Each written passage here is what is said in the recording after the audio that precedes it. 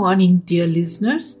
During the last couple of months, we have been hearing of worldwide mass layoffs.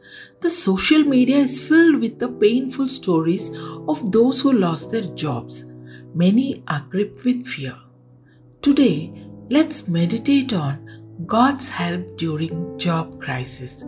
In 2 Corinthians chapter 9 verse 10 we read, "Now he who supplies seed to the sower and bread for food will also supply and increase your store of seed and will enlarge the harvest of your righteousness."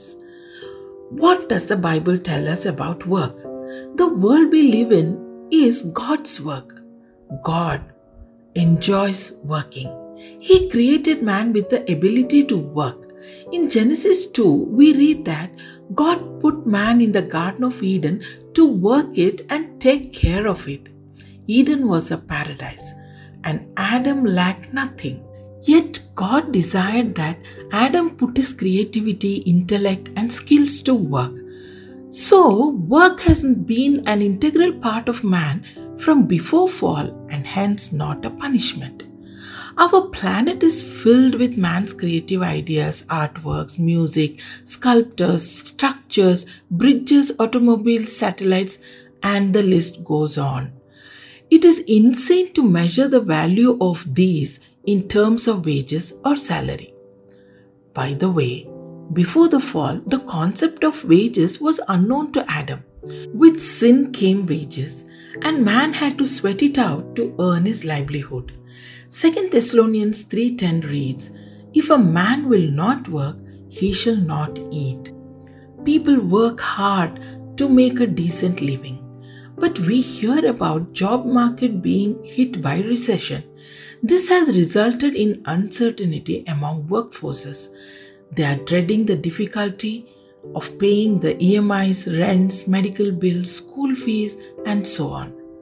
But dear people, we have a merciful God who sees and understands. Romans 8:32 says, "He who did not spare his own son but gave him up for us all, how will he not also along with him graciously give us all things?"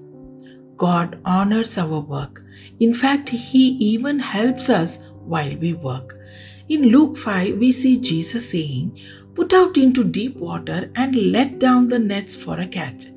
He said this because Simon, who is called Peter, had worked all night and had caught nothing. Nevertheless, he let down the nets on Jesus' words. The catch filled 2 boats which began to sink. This proves that God rules and overrules. For Jesus knew where the fish were and where the nets had to be cast.